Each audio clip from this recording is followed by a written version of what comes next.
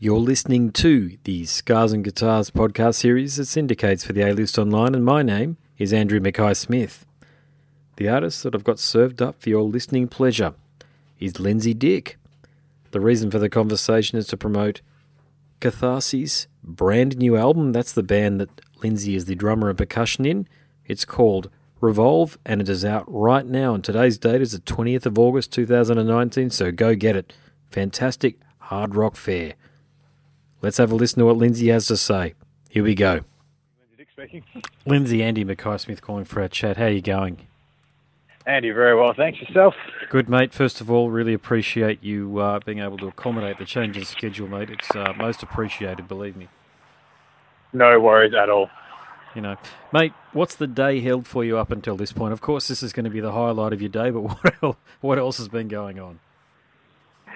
Went along to work today, which was like as it tends to be. And since I got back from there, I've been walking the dogs, did another interview while I was doing that. Cool. And now I'm attempting to go for a run, but I've realised I can't do that at the same time as an interview. So excuse me if I'm panting a little bit as as we do this. No, it's good to hear, mate. I did my fitness today. I swim because I hate running, to be honest with you. It's one of those things that how do you go? I hate swimming, so... There you go. Yeah, there you go. Well, mate, look, I've got to tell you, I've had a few listens to Revolve, and this is what I heard, okay? So it's an album that carries the great tradition of post-millennial Ozprog forged through heavy metal in the vein of The Butterfly Effect, Full Scale, Carnival and Cog. Now, mercifully, this is where I think where you've really gone right. The album doesn't have those overblown and drawn-out segments that, honestly, I can't understand why so many of the bands, including the bands that I've mentioned, put in their music. Because most people, in this day and age, with Spotify playlists, I'm talking about just from a marketing perspective and from the perspective that people want more immediacy. You guys have done that, so you don't have those long intros and that spoken word nonsense, which is meant to sound... It's all a hangover from the 60s, I think, a lot of that shit. And the other thing too, mate, the vocals is very strong. It's got a 90s Killing Joke vibe about it. And if you know me, mate, I love 90s Killing Joke. So those are my thoughts. And what are your comments about my thoughts and indeed the album? That is awesome. That is exactly what we were aiming for, and cool. Exactly what we wanted to achieve with it. So, I mean, obviously we came from that millennial Ozprog scene, as you say. You know, it's all of our favourite bands growing up. But you realise that it's more of a challenge to write a 3-minute song than it is to write a 7-minute song. So that's what we really challenged ourselves to do, is to make something which has something with choruses, something that's catchy, something that's heavy, and really putting a focus on the vocal side as well. So Gary, our vocalist, worked exceptionally hard on this album. He basically relearned how to sing to put it together. Shit. And it was our producer Matt, who I've worked with a few different projects, is he's a particular gun when it comes to working with vocalists, and he works them very hard. So it was really great to see the end result come through there. So yeah, those 2 points, and that was exactly what we were aiming for. So that's fantastic to hear. Yeah, it really is. It's a bloody good album, mate. I've got to hand it to you guys on this one here. I think people, when they're listening to me talk on the podcast series, you know, I do tend to be very enthusiastic in my support of bands. But look, I don't say it unless I mean it. Okay, I'm not being inauthentic and insincere by saying it's a really good album. And honestly, it's the best thing that I've heard in terms of a lot of this Oz music, this Oz heavy metal scene, Oz prog stuff, in years. Probably since the first Dead Letter Circus album in 2009, to be honest with you. That's how good it is as far as my tastes are concerned, you know. But there's a lot... Oh, mate, that's fantastic to hear. That first Dead Letter album is an absolute stone cold classic. So you know the one I'm talking about. Yeah, awesome to hear it. Yeah. Sure, yeah, I gave that one a few spins. I think I saw them in... first time they came over to Perth, I think it was me, my brother, who's also in Carcassonne, and about 2 other people. So, yeah, no, to be compared to them is very flattering. Sweet, yeah, and there's a lot going on album, but you've managed to do that thing that I think really good songwriters can do. You've managed to make a lot sound like a little, and that's the Beatles did it, Rolling Stones did it, Metallica did it, Iron Maiden did it, you know, but you guys have done it as well, mate. I know these are big compliments, but I do genuinely mean them, you know. Everything about this album's on point. The artwork's great. Your drum sound. I'll talk to you a bit more detail about that coming up because I'm a musician, I'm a bass player, and I listen intently to a drummer's performance. So you've done really well there. But, when you guys were recording it, did you have it demoed beforehand so you knew exactly what you wanted to achieve, or did a lot of this evolve in the studio, so to speak? No, this one was very planned out. So this one was written in large part on computer. So a few of the songs came together in the jam room, but that's, I think, 2 out of the songs that ended up on the album worked out that way. The rest were very structured. Every beat, every bar, we were really hard on ourselves in, does this need to be here? Before we went into the studio, Jack, our bassist, is a sound engineer himself, so he knows what he's doing, and we tracked it, multi-track, really good quality demos before we went into the studio, listened to that for a couple of months, again, tore it to pieces, picked everything apart, and then by the time we got into the studio, we could really focus on getting the best performances because we weren't spending all of our, let's be honest, expensive time in the studio, messing around with trying to work out what guitar lead works because we'd already tried 10 and we'd worked out which one we liked the best.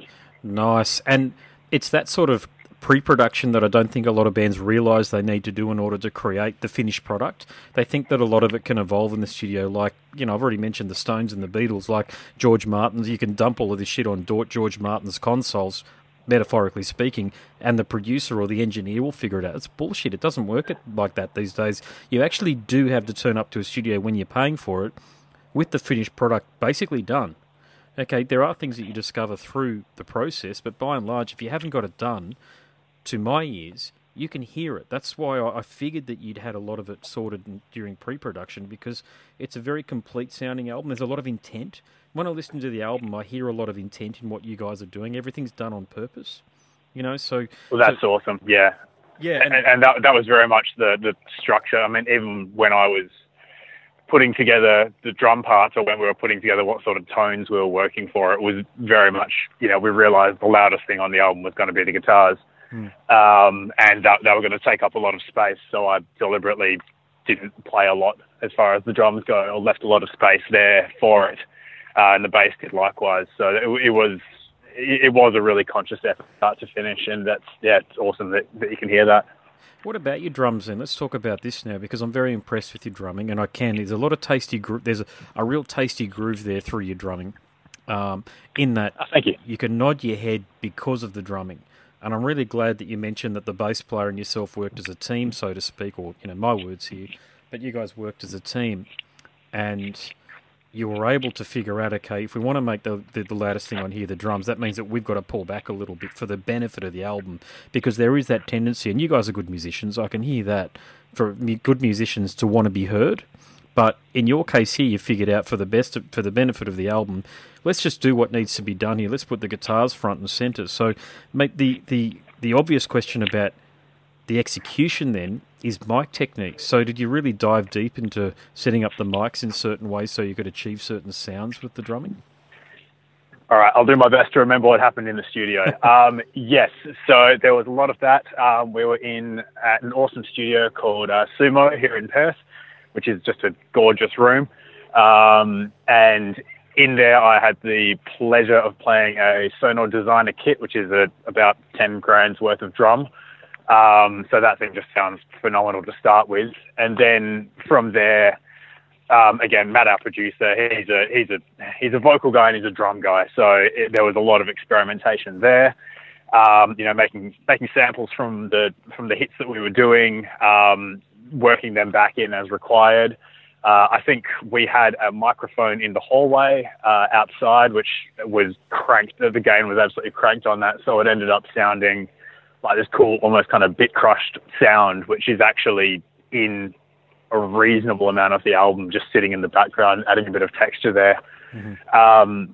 And I guess the other focus that Matt really worked on with me was he was telling me to hit hard. So, I mean, I hit reasonably hard anyway, but as far as really opening the drums up and really getting that big room sound, you do kind of need to belt the crap out of them to make that happen. So that was a real yeah, again, it made it harder work as well, getting through those tracks, playing everything twice as hard as what you're used to. Hmm. But the drum sound in the end, I think works out, and particularly given a lot of what I'm playing on there is, reasonably. I'm probably still overplaying a bit, but compared to what I've done before, anyway, it was they're much more sparse parts, so you've got a bit more room to fill. Who are you influenced by as a drummer? I know there's probably heaps of them, but who's the guy or girl, or who is it that you really sort of focused on when you were growing up, learning how to play drums? Josh Reese. So Nice. he's a perfect circle. He was playing drums for Nine Inch Nails when I was really into Nine Inch Nails. He's played drums on the background in, dozens of albums, which he doesn't get credited for because the drummers of those bands don't want it known that someone else came in and played the drums.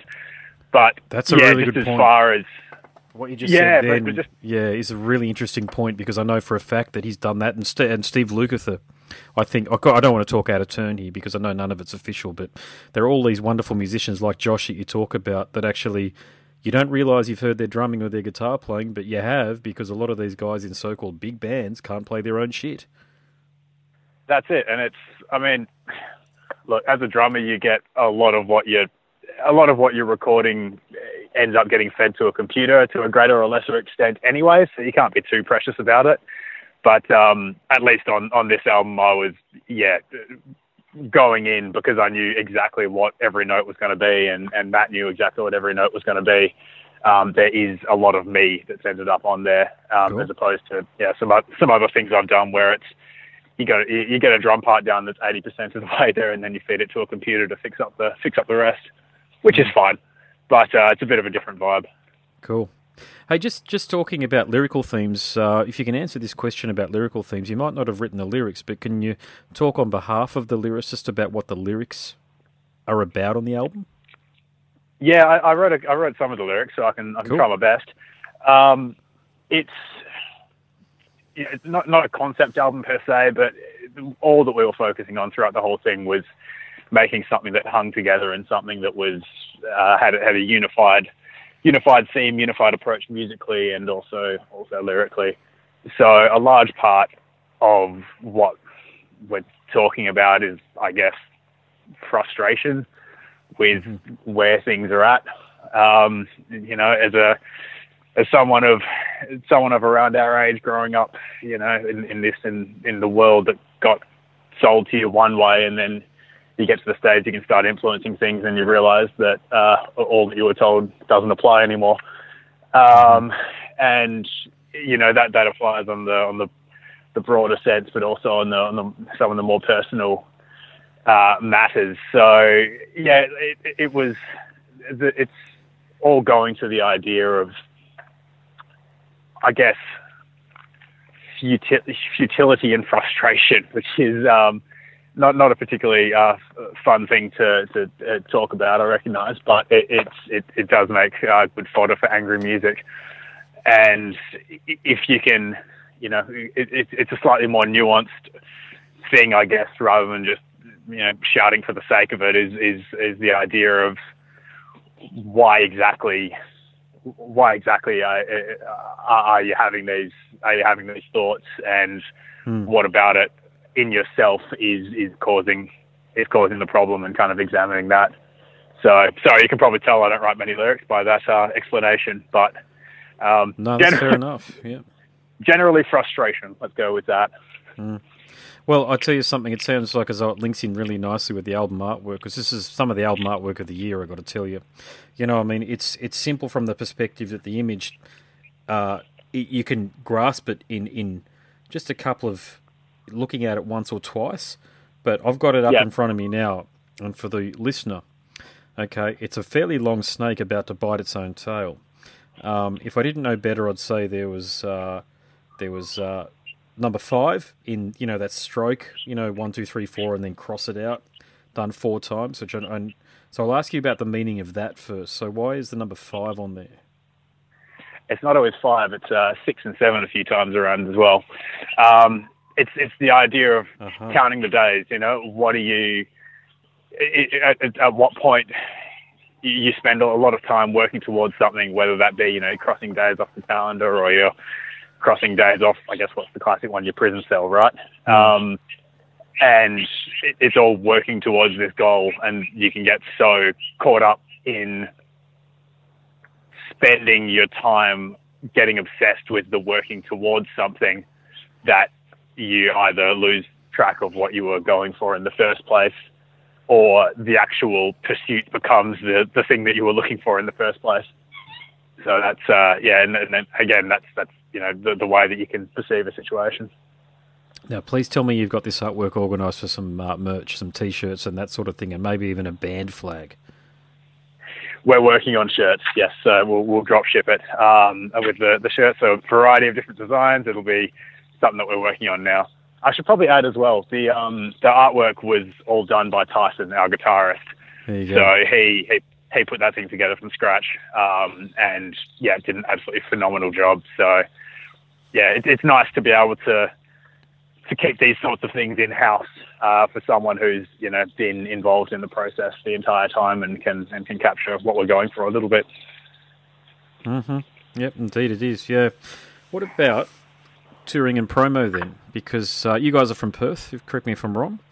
Have you? We are, yeah. Yeah. So Perth has got a great scene. Believe me, it's one of the best scenes in Australia for any sort of music. I've got to say, because the vast majority of interview subjects I get that are Australian-based are through Firestarter, through Lee and Firestarter. And I've said it before, I've said it many times on the podcast series, I'm yet to hear something that's distributed through Firestarter from Perth that I haven't found something that I like about it. It might not always be to my taste in terms of the genre of music, but I always find something that I like. And you guys I'm a heavy music fan, I'm a heavy metal fan, so you guys are right up my alley, and you guys have got a great album that I know I'm going to be listening to for a long time to come. But, mate, therein lies a bit of the problem. How the hell do you get people to listen to this, given that it's such a cluttered digital scene on Facebook, on Twitter, on Instagram, this sort of stuff? Apart from spending tens of thousands of dollars promoting it via boosting ads and paying for advertisements on Facebook, how do you guys plan on spreading the good word? Well, I guess that's it, right? You can spend all that money and all that time and all that effort in putting money towards it, and you end up not with a heap. There are a lot of really, really good bands out there. Everyone's got access to everything all the time, so you're not competing to be the best band in Perth. You're competing to be the best band in the world. It's either people can either listen to us or listen to Norma Jean. And Norma Jean are pretty bloody good. So it's definitely a huge problem, and it's one that that we haven't really worked out a solution to. But equally, it's the idea that you need to, I think, be realistic with it, and the more you kind of gig around and meet people and end up playing shows with these bands that you have a heap of respect for and that you see doing really, really well, you realise it doesn't get easy at any point. There's no point at which you say, oh, you've made it now and everything becomes easy. Mm-hmm. Yeah. It's just really bloody hard work the whole way through. And I mean, that's I hate to pin it on one thing, but it's probably the fact that people don't buy CDs, and you need to be the effort input required to get people to hear your music, and the amount of competition out there is quite staggering. So, yep. Look, at the end of the day, we're making this. We make the art, we make the music because it's something that we can't not do, I think. And you get to a certain point, you've done it a few times, and you can't be happy doing something that you think is shit. So that means that you have to spend the time and you have to make something, and eventually, if everything works out okay, you make something that you can be really proud of. And if it gets out there and if people hear it, then that's obviously the ideal situation. But if not, I mean, a lot of music that I absolutely love is from bands that always had a lot of trouble getting it out there, and it make the music any worse. There's a certain joy in finding something which a few other people have. Yeah, really well put and agreed wholeheartedly on that one there. There are so many bands that I get into, and I don't consider it my own little personal club, but I really enjoy converting people and telling people about them. You know, you guys are absolutely, one of them, yeah. You know, and that's word of mouth, grassroots. I think it's almost gone back to the way the music industry was back in the 50s or 60s. Okay, so you got your leading lights, in 2019, you've got your, I don't even know the names of them. I know what they look like, but God, what's the Ariana Grande type artists? You know, those sort of ones. Oh, yeah. You got those ones that dominate. I'm not sure there's much overlap in the fans, but yes. But the point is they dominate all the retail, all of the media retail, so to speak. So whether you're looking online at, say, Rolling Stone or what have you, you're going to see 5 or 6 artists appear repeatedly. Drake, Meek Mill, all this sort of shit. You're going to see all this stuff. And I think when people find your band, it's going to be like when they used to discover maybe when Black Sabbath first came out, didn't have a big buzz around them, that sort of thing. It's going to be something that's really important for them. And then word spreads that way. And I think that's very true for all of heavy metal and hard rock these days. It's really a fan-driven thing. Eddie Trunk tweeted recently that I saw the post. The Grammys, I think it was at the Grammys. I don't want to misspeak here, but the Grammys or some sort of a society like there's something really, prevalent, put it that way. Put it out there about which band or song did they want to see voted best band or best song. Not a single rock or hard rock artist. You expect that these days, but the stupid idiots, excuse my language, but these, in the same week that Slipknot made the number 1 in the US for an album, their new one, they've totally got their finger off the pulse. They don't understand what fans want. They can try to kick down heavy metal and rock and roll from an industry perspective, but the fans love it. The fans dig it, and the fans will eventually find the music. I just hope that it's enough people find you guys whilst you're still creating music, because I think that's the issue these days is bands have 2 or 3 killer releases, a couple of albums and an EP, or the other way around, whatever it might be. Then, of course, you get married and you have kids, and you've got to sort of put that by the wayside, and a whole bunch of people find out about you. I know that happens to a lot of bands. Oh, yes. Yep, it's happened to one that I'm in. So I think that the point is, if you can spend your time, being comfortable with the idea that you don't have to, make an album you don't have to put out an album every year.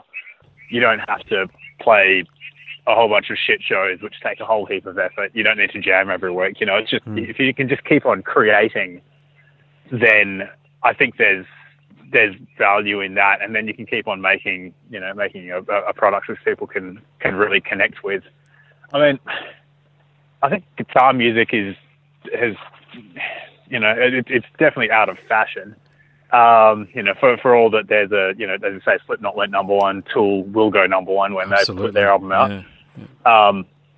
But they're 2 bands who started putting out albums. I mean, when was Opiate released? Like 96? Very 92. Opiate's 92. 92. Yeah.